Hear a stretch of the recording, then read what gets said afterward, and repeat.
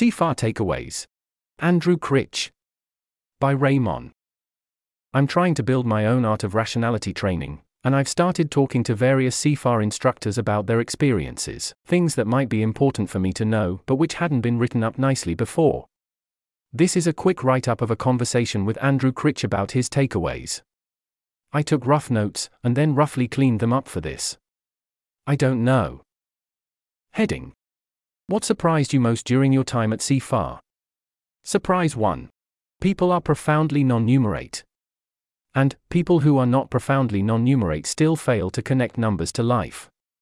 I'm still trying to find a way to teach people to apply numbers for their life. For example, this thing is annoying you.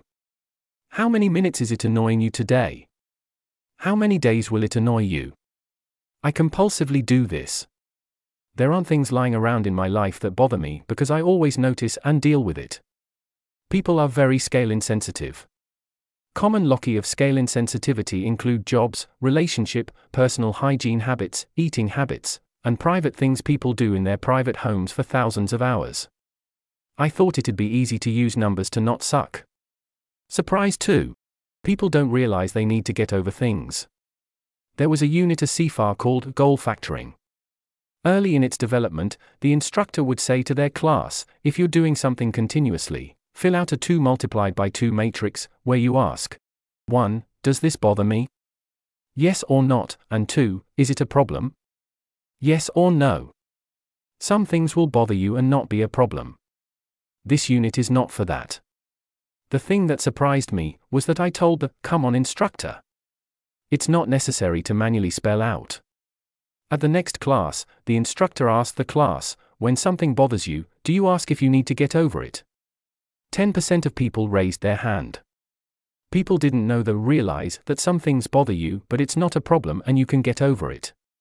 Surprise 3. When I learned in a simulator from Kenzie, I was surprised that it helped with everything in life forever. I replied, I'm surprised that you were surprised. I'd expect that to have already been part of your repertoire. The difference between in a simulator and the previous best tool I had was. Previously, I thought of my System 1 as something that both decided to make queries and returned the results of the queries. That is, my fast intuitions would notice something and give me information about it. I previously thought of in a sim as a different intelligence that worked on its own. The difference with Kenzie's in a sim approach is that my System 2 could decide when to query System 1. And then System 1 would return the query with its anticipations, which System 2 wouldn't be able to generate on its own. What questions is System 1 good at asking that System 2 wouldn't necessarily ask? System 1 is good at asking, is this person screwing me over? Without my S2 having to realize that now's a good time to ask that question. S2 also does sometimes ask this question, at complementary times. Surprise 4. How much people didn't seem to want things. And, the degree to which people wanted things was even more incoherent than I thought. I thought people wanted things but didn't know how to pursue them. I think Critch trailed off here, but implication seemed to be, basically people just didn't want things in the first place. Heading. What do other people seem surprised or confused about, which are important if they're gonna do something rationality training-ish? Rationality is pretty hopeless without scope sensitivity, which is pretty hopeless without numeracy. Me. What are some ways you've tried or failed to teach numeracy? Were there any glimmers of success that maybe point the way? One glimmer of hope was visualizations and comparisons to things people know. If there's a 1/50th chance of something working, that's kinda like shuffling a deck of cards. 10 minutes a day is 60 hours a year. If something eats 10 minutes each day, you'd break even in a year if you spent a whole work week getting rid of it forever. Me. What are some surprising things that didn't work? I kept hoping there'd be little blockers I could remove, like getting people to use a piece of paper to deal with numbers, or telling people to round things to a power of 1, 10, 30, 100. Internal family systems, IFS, is basically true for most people. Everyone seems to have parts of themselves they don't respect, who start to behave better when they respect those parts. Observation. I'd see a person say something like, there's nothing I can do about blah, because, reason. I'd ask them, could I talk to that part like it's a person? They say, okay. I say, hey part, what are you worried about? X. Let's talk about X. And they kinda have this feeling of surprise, like they didn't realize this part of them had any kind of valuable thing to say. And often that part of them comes up with the reason. Me. How many people did you try IFS with, and how many did it help? I tried this with about 100 people, and I think maybe with 2 people it didn't work. External memory is essential to intelligence augmentation.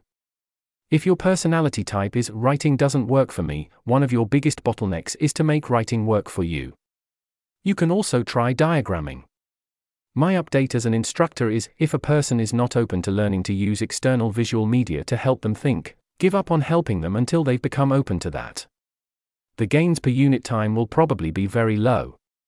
Focus your energy on helping them fix that, or give up on helping that person. People like concocting narratives where their problems are insolvable.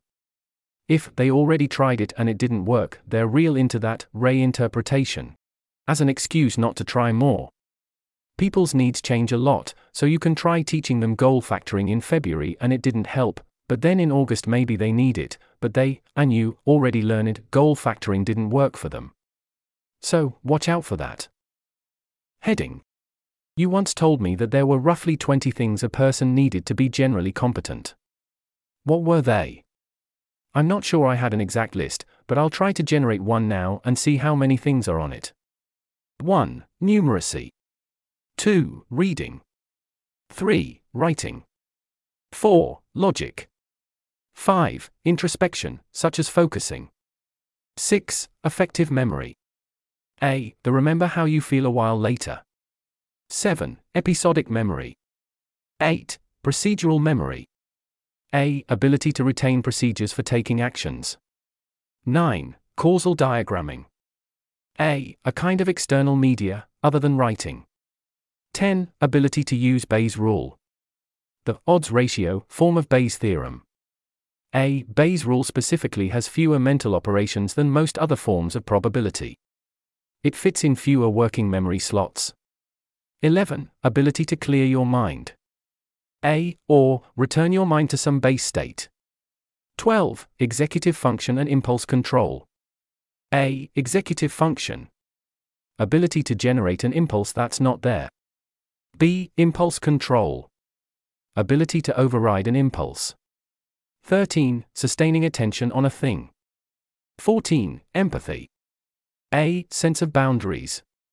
B. Sense of people's cognitive boundary, physical boundaries.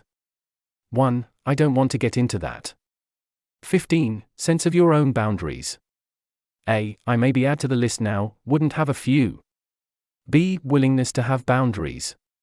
16. Curiosity. A. You'll play your cards better if you know what game you're playing. B. That is, if I don't know stuff I'll perform worse, so it's good for me to find stuff out. C. The truth is relevant. 17. Ability to go sleep. A. Sleep deprivation is one of the greatest effect sizes for IQ. 18. Social skills. A. Track common knowledge, and interface smoothly with it. 1. People who need to say common knowledge a lot are not doing it. B. Social metacognition. 1. The thing that the unrolling social metacognition. 19. Ability to express oneself verbally. A. If we're talking ability to impact the world, not so much. Phrasing is raise, reconstructed a few months later. I don't feel optimistic about training that gets people from 0 of these skills to all 19. But I feel hope about finding people who have like 17 of these skills, and getting them the last missing 2 that they need.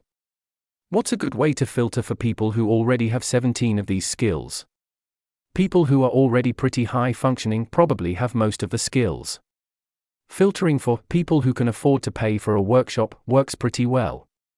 CFAR workshops were $4,000. People for whom that seemed like a good deal are probably people who already have most of the skills on this list. This article was narrated by Type 3 Audio for Less Wrong. It was first published on February 14, 2024. To report an issue or give feedback on this narration, go to t3a.is.